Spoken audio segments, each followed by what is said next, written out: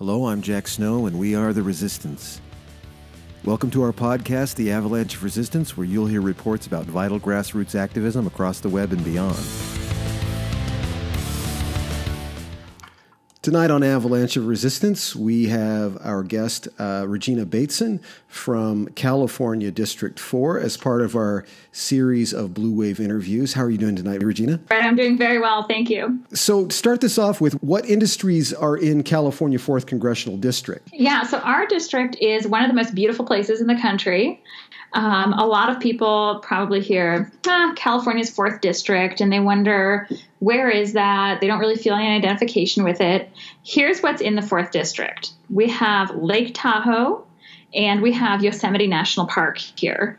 So this is a beautiful district that runs up and down the Sierra and the foothills here in Northern California. We also have some suburbs of Sacramento, and that's actually where a lot of our population is located. So we have a variety of industries here. We definitely do have a lot of small businesses that depend on tourism.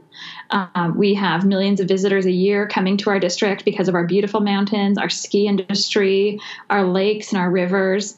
And then we also do have a lot of healthcare in the suburbs that are closer to Sacramento, particularly in Roseville. There are 2 large hospital centers, a lot of medical professionals here, also folks working on the administrative side of healthcare in the insurance industry.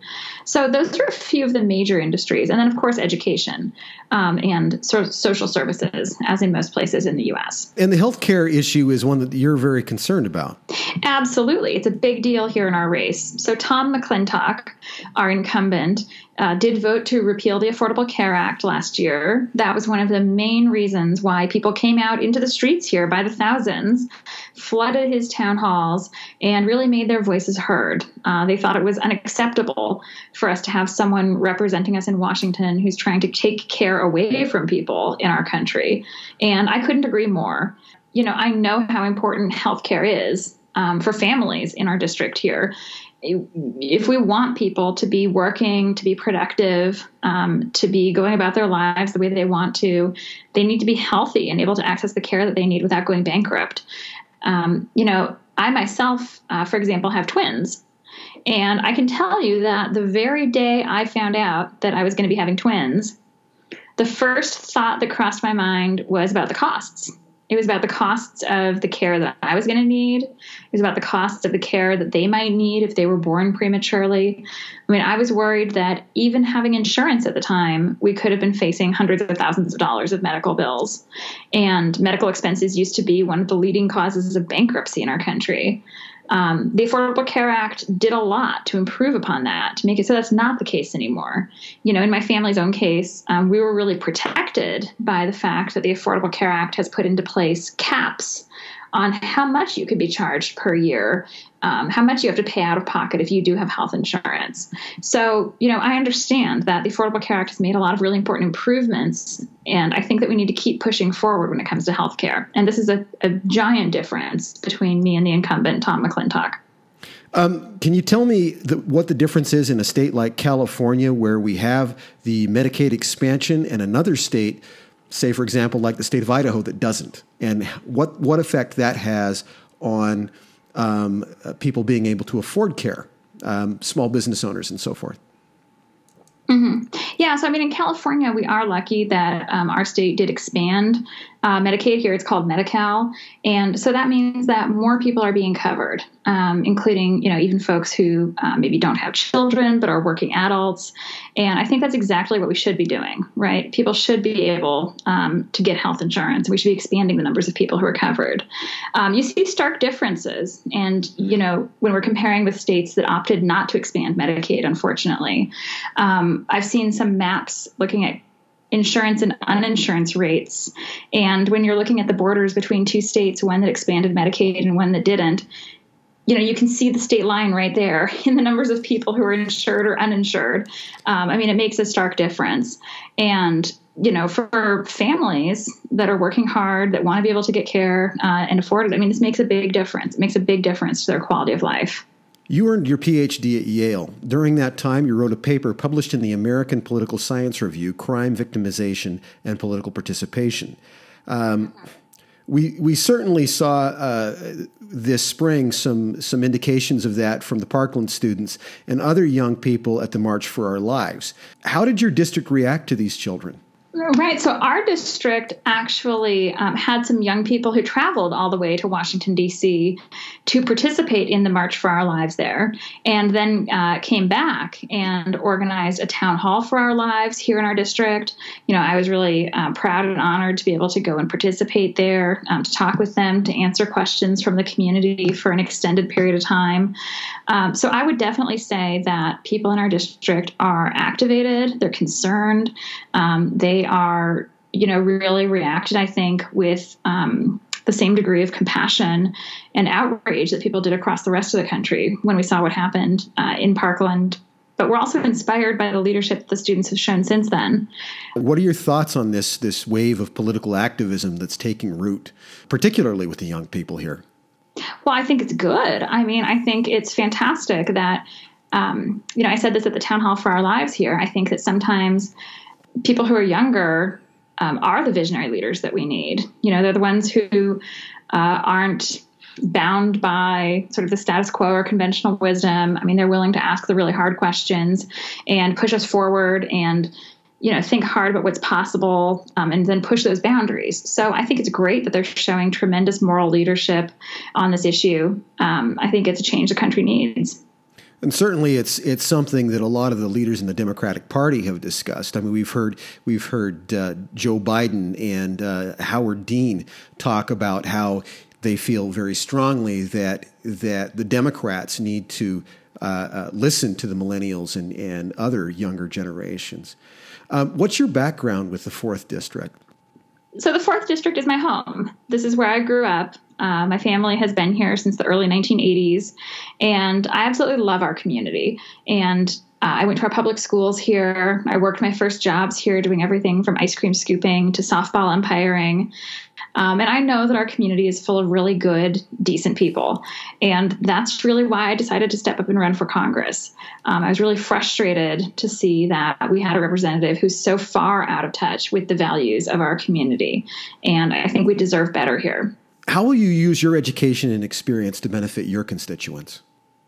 Yeah, I think it's a great question. So I think I really bring a combination of local roots and local knowledge and loyalty to the community here, but also national and international experience.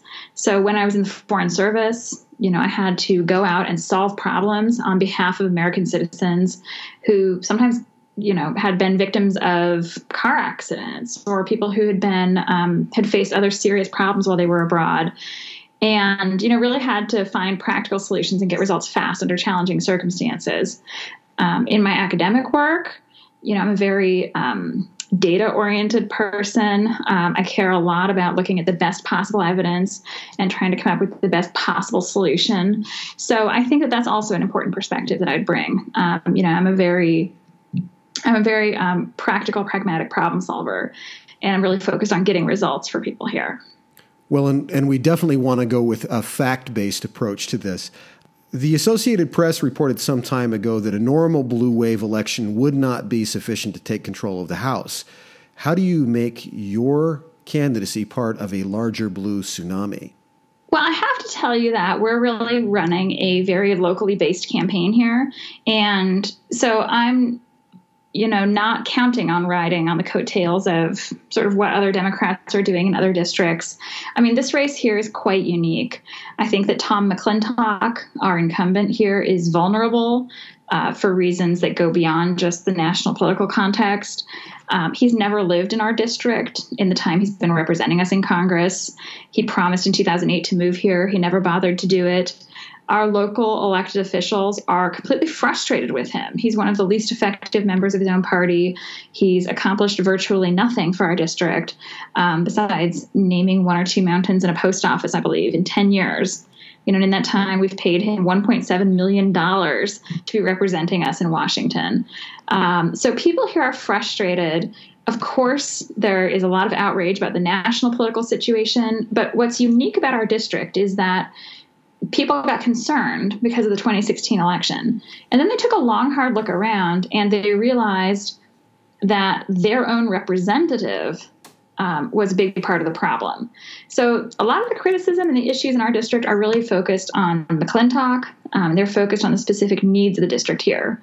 And the way we're taking advantage of that to build a winning coalition here is to reach out really broadly. So not just talking to our Democratic activists here in the district, but reaching out to our nonpartisan voters. In California, folks who don't identify with either political party are the fastest growing group of voters in our state. In our own district, that's more than 20% of the voters. We're also talking to Republicans. We just had a really large, successful event for the campaign last night that drew about 200 people out to Loomis, which is a town in our district. And there were definitely Republicans there. There were community leaders there who are Republicans. You don't have to be a Democrat to look around and say, hey, our democracy is in danger right now. Hey, this is a time that we need to be thinking out of the box and thinking hard about accountability. So we're working really hard here at the local level to build that kind of bipartisan coalition and really, win the trust of voters by working through those community leaders. Well, and it's certainly important to reach across the aisle. This is something that has been sorely lacking this past 2 years. District 4 has a very large percentage of white voters, many of them rural. In 2012, Mitt Romney received 57.9% of the vote. Republican Representative Tom McClintock took 61%. In the 2014 midterm, McClintock took 60%. In 2016, Donald Trump won 54%. And McClintock took 63%. You could need as much as a 14-point swing to win. How do you achieve this? Well, in any other year, that might sound unattainable, but we've actually seen Democrats win some special elections in districts that, where the numbers look even less favorable than our district. So our district is definitely in contention this year. And what we've seen is that when a highly qualified Democrat runs a good, smart campaign here that's focused on the local issues, it is possible to, I think, win this year. And in the past, it's been possible for Democrats to come very close to winning this seat.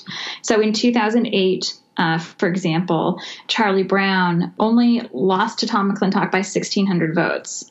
That was one of the closest races in the country that year. It went to a recount.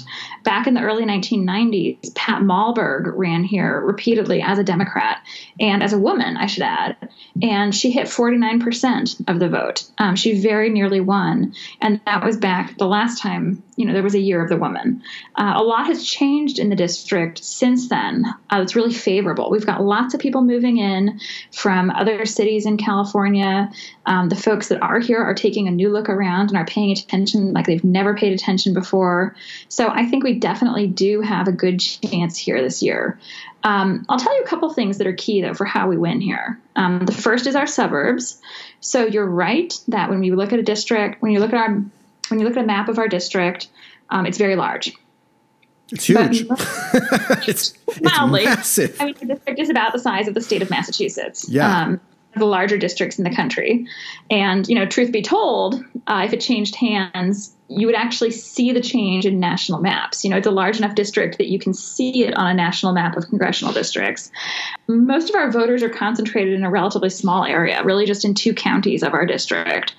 And those are the 2 counties that are the most suburban. And that's where we see, whole precincts that went for Hillary Clinton. It's where we see a lot of new people moving in from the Bay Area. A lot of people there are younger, are more diverse. I mean, the district is becoming somewhat more diverse. And, we have a lot of our healthcare professionals in those areas, too. And so we're finding a really good reception, not just from Democrats, but from Republicans and independents, especially in those suburbs. And that's just the must-win territory for anyone running here. It's why I'm really proud and excited that just this week I was endorsed by 2 city council members from our largest city in the district, Roseville. Roseville is really the key to winning. Come November, you don't even have to look at the returns from across our whole district. You can just look at Roseville. And if the Democrat doesn't win Roseville, you can't win the rest of this election, basically. Something else that's really critical to winning here is reaching out to women. It might be the case that our district is only 29% registered Democrats. That's true. That's not a particularly encouraging number. But here's a number that is more encouraging. We know that over 70% of women in our district do not like Tom McClintock. That's where they're starting from. Their starting point is that they're not fond of him. And there are good reasons for that. I mean, we're talking about someone who voted against the GOP authored renewal of the Violence Against Women Act. You know, he's so opposed to the Violence Against Women Act, he couldn't even get behind his own party's preferred version of the bill, making him quite unique in the House.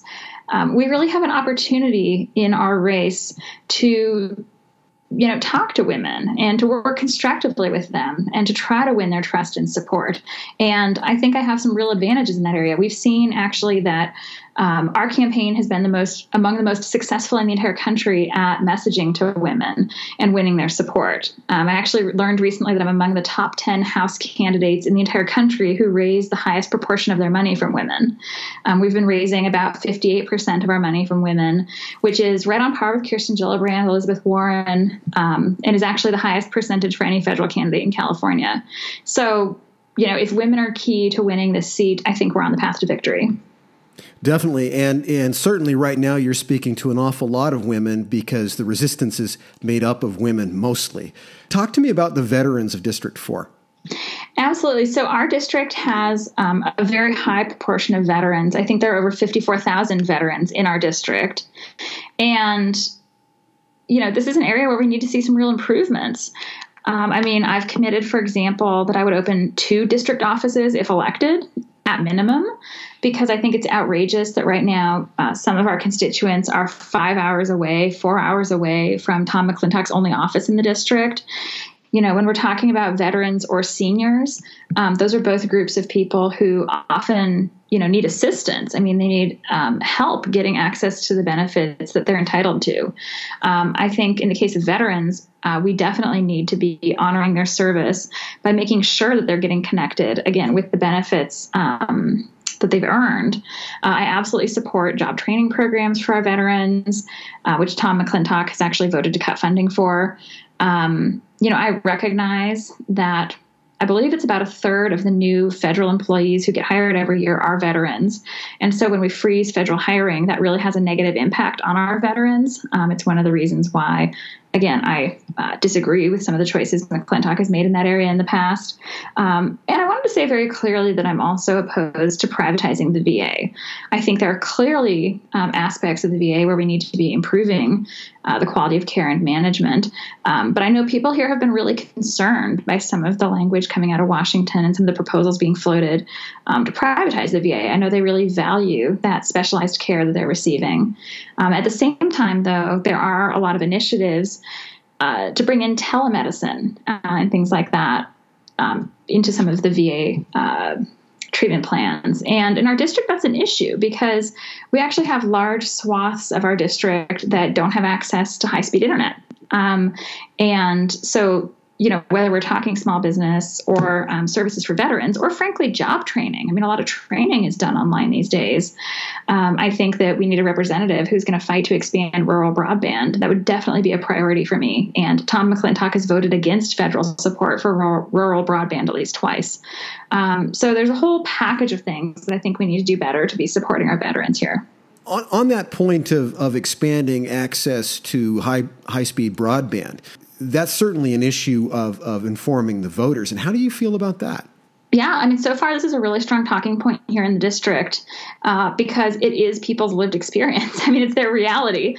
There are some issues where, if you're trying to explain tax policy or even some of the healthcare stuff feels a little bit abstract sometimes. But I can't tell you the number of people that I've run into who have thought about starting a small business or even tried to do so and found it really difficult because they just couldn't get internet access in the ways that that they needed.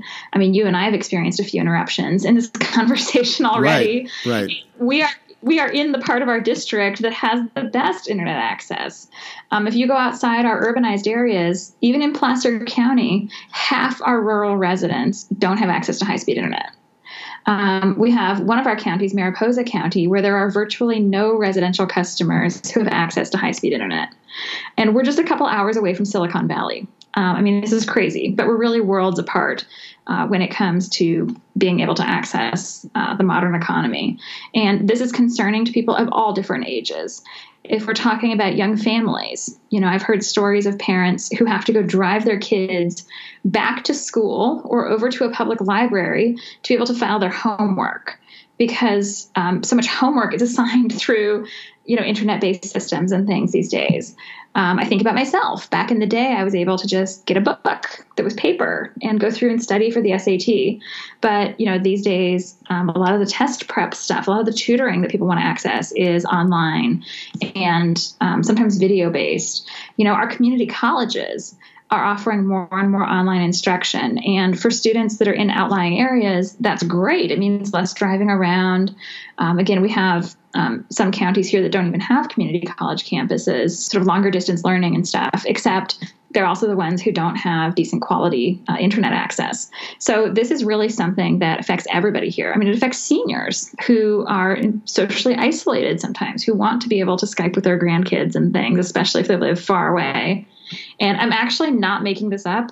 We're using Skype, and on my screen here, a little warning just flashed up that says poor network connection. I was laughing that it literally is warning me that we have a poor network connection right now while we're talking about this topic. Yes. So you're experiencing some of the problems that it introduces for anyone trying to communicate with anyone else in our region here.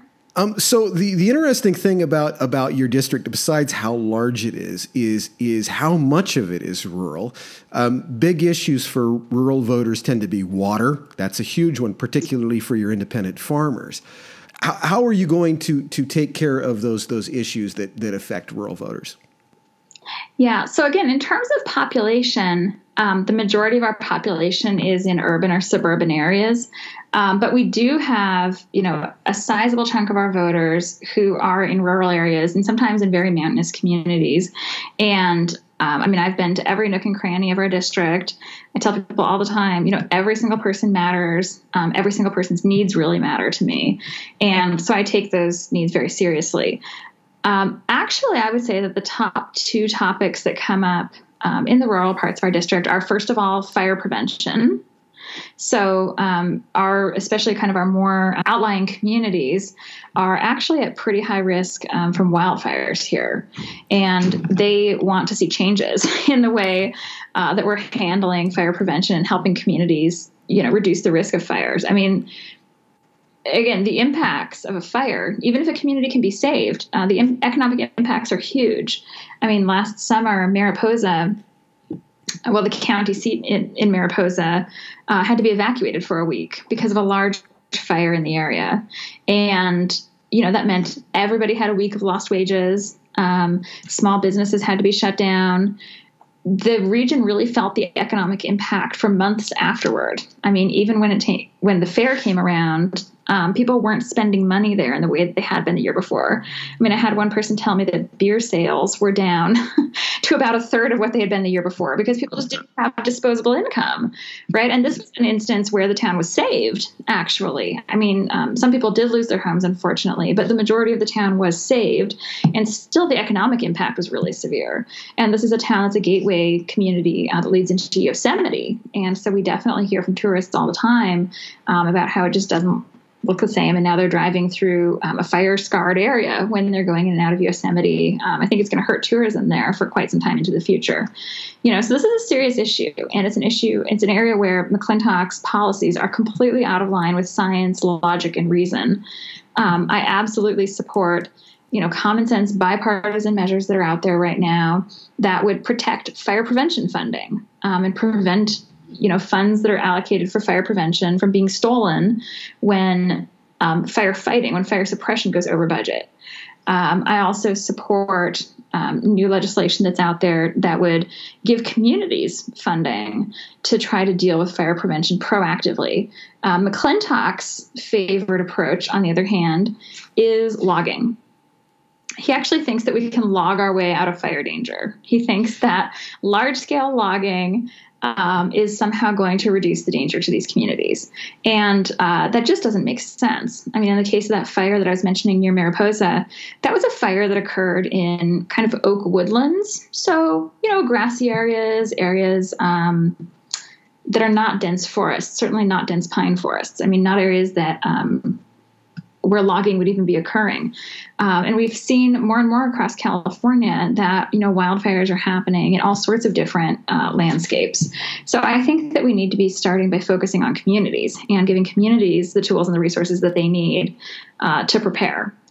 When it comes to schools, our rural public schools face a few unique challenges. In a lot of the rural parts of our district, enrollments are declining, so their numbers of students are shrinking.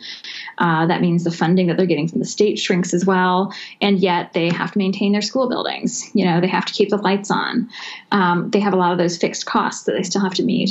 So, I think we need to do more to support our rural public schools, and we also need to be really attentive to fighting back and pushing back against policies that harm rural public schools in particular. I'll tell you that repealing the Affordable Care Act would have actually stripped some funding away from our rural public schools that help them with those, overhead costs, because they provide some medical things that are classified as medical treatment there. And then they do get reimbursed for. So, different kinds of therapies and things like that. Private for-profit charters can also have a really disproportionate impact in rural school districts that have low enrollments. If a charter like that moves in, it can really suck resources away very quickly from, the local public schools. So I think we need to be really attentive to the needs of rural school districts and be in close communication with the administrators there. What word do you like the most? I saw this in your list of questions, and it's a very unique one. Yeah. I think especially in the context of politics, thinking about politics and public policy, I like the word progress. I like thinking about the future. I like thinking about possibilities. Right now, for our district, we've got somebody in Washington, and I always joke that he only knows one word, that our incumbent only knows one word, and that word is no. He thinks that there should be almost no role for government. He has no positive vision of the future. He's not willing to partner with our local governments to get anything done. I just can't see any evidence that he even cares about making life better for people. He gave an interview recently to one of our local papers where he actually said straight up that the way he judges if he's doing a good job or not is not by looking at outcomes in the community. I would say we should ask, are there more jobs? Are there good paying jobs that we're creating? Are our public schools getting better? Are we getting more people healthcare coverage, with higher quality and lower costs?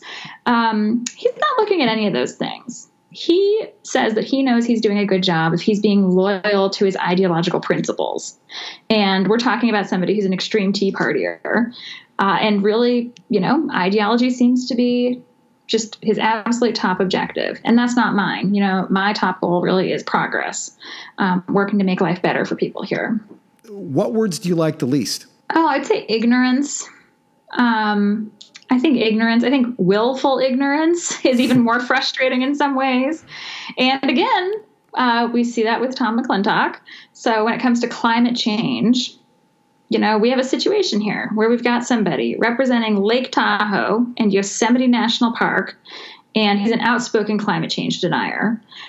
He's got a 0% rating from the League of Conservation Voters. He's taking money from the Koch brothers. I think it's a crime. And this is it's a big issue for everyone in the district here. We have a lot of Republicans coming over and joining my campaign specifically because they find it really disturbing to look and see the person representing them in Congress being willfully ignorant, especially on this issue, on a lot of others, but especially on this issue. There's only two possibilities. Either Tom McClintock doesn't understand the science, which would be concerning if this is the person we're sending out to represent us and make good decisions on our behalf, or he kind of understands it and, but he's being willfully ignorant, right? Which I think is also not a good quality in a leader. Do you have anything that you'd like to say to the voters of District 4 right now? All right. So I would just like to thank the voters of our district for their support and their engagement and participation in my campaign, because this is really a true grassroots campaign that has only been possible with the support of hundreds of ordinary people in our district who've stood up and decided to get involved. And they've decided that this is a time when we all have to do the most that we can to make a difference. I started the campaign just on a laptop in my living room after going to a Tom McClintock town hall and being really frustrated. I was really frustrated by his behavior. I thought he was being callous and dismissive toward his own constituents, just treating them with a disrespect that I'd never seen from an elected official before. And I decided people here deserve better, that they deserve a real choice. Because it's true that he's been winning by wide margins in recent years, but he hasn't faced a credible challenger in 10 years. 10 years. And that's not democracy. Now that people are getting their ballots starting in about a week, they are actually going to have a choice. And I'm so grateful to all our volunteers for helping to make that happen. Our campaign is very different than most serious competitive congressional campaigns across the country. We actually really have a grassroots model. So in this race, I'm raising the highest proportion of money from people who are small dollar donors as compared to any of the other candidates. We've actually been raising a very large proportion of our money inside the district here. And, at this point, well, I should say as of the last time that OpenSecrets.org tallied up all the different totals and everything, their current numbers that they have analyzed there, we've raised about almost twice as much money as Tom McClintock has here inside our district. So this is really a grassroots campaign that's based here in the district, that's grown up with the support of ordinary people here. And I'm so grateful to them for that. And I think that that is our pathway to victory in November, because people here have their differences. Some people are Republicans. Some people are Democrats. But we want jobs. We want health care. We want a clean, safe, healthy environment. We want great public schools. And a lot of people are concerned about the quality of our democracy right now. I think I can safely say that our democracy is under assault like it's never been before. Yeah. And Tom McClintock is not a voice for accountability. I mean, quite to the contrary. Every day I wake up and, like a lot of people, look at my cell phone. And I see that Donald Trump has done something new and irrational, dangerous. Hashtag, what did he tweet today? Exactly. And every day I think maybe this will be the thing that's a step too far for Tom McClintock. Maybe today will be the day that Tom McClintock finally stands up and says, I'm a Republican, but I can't condone that kind of behavior. It has yet to happen. I mean, even here in a district that is very family-oriented, all the Stormy Daniels stuff was not enough to push Tom McClintock to put any distance between himself and Donald Trump. Trump's crazy foreign policy by tweet that risks tweeting us into World War III. McClintock's only response is to praise Trump's leadership and his decision-making skills. It's just shocking to me. And it's shocking to a lot of people here in the district. And it's marginalized. It's marginalized us from our allies around the world. And not just the smaller allies, the big allies like England and France and many, many others. Mm-hmm. No, there's tremendous damage being done to America's reputation right now, which I think is a tragedy. I mean, there's also long-term harm being done to the State Department, where I used to work. I mean, I can tell you that, large numbers of career ambassadors, people who have decades of experience and knowledge, have left since Trump became president. And it is going to take years and years to try to build up the human capital and the knowledge there that's been lost. So I'm really concerned. And I think we need to change, and we need to change now. There's not a moment to waste. Okay, and your website for our resistance members who would like to donate to you? Excellent question. Our website is batesonforcongress.com. So it's BATESON, the number 4, Congress.com. And for all of our listeners, when I tweet this out tonight, that will be included on the thread that this goes out on.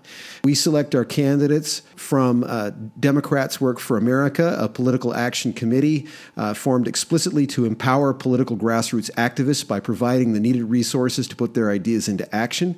The scope of our mission includes get out the vote efforts, community education and targeted outreach, improved messaging on Democratic platform awareness, coalition building, candidate vetting, and campaign support.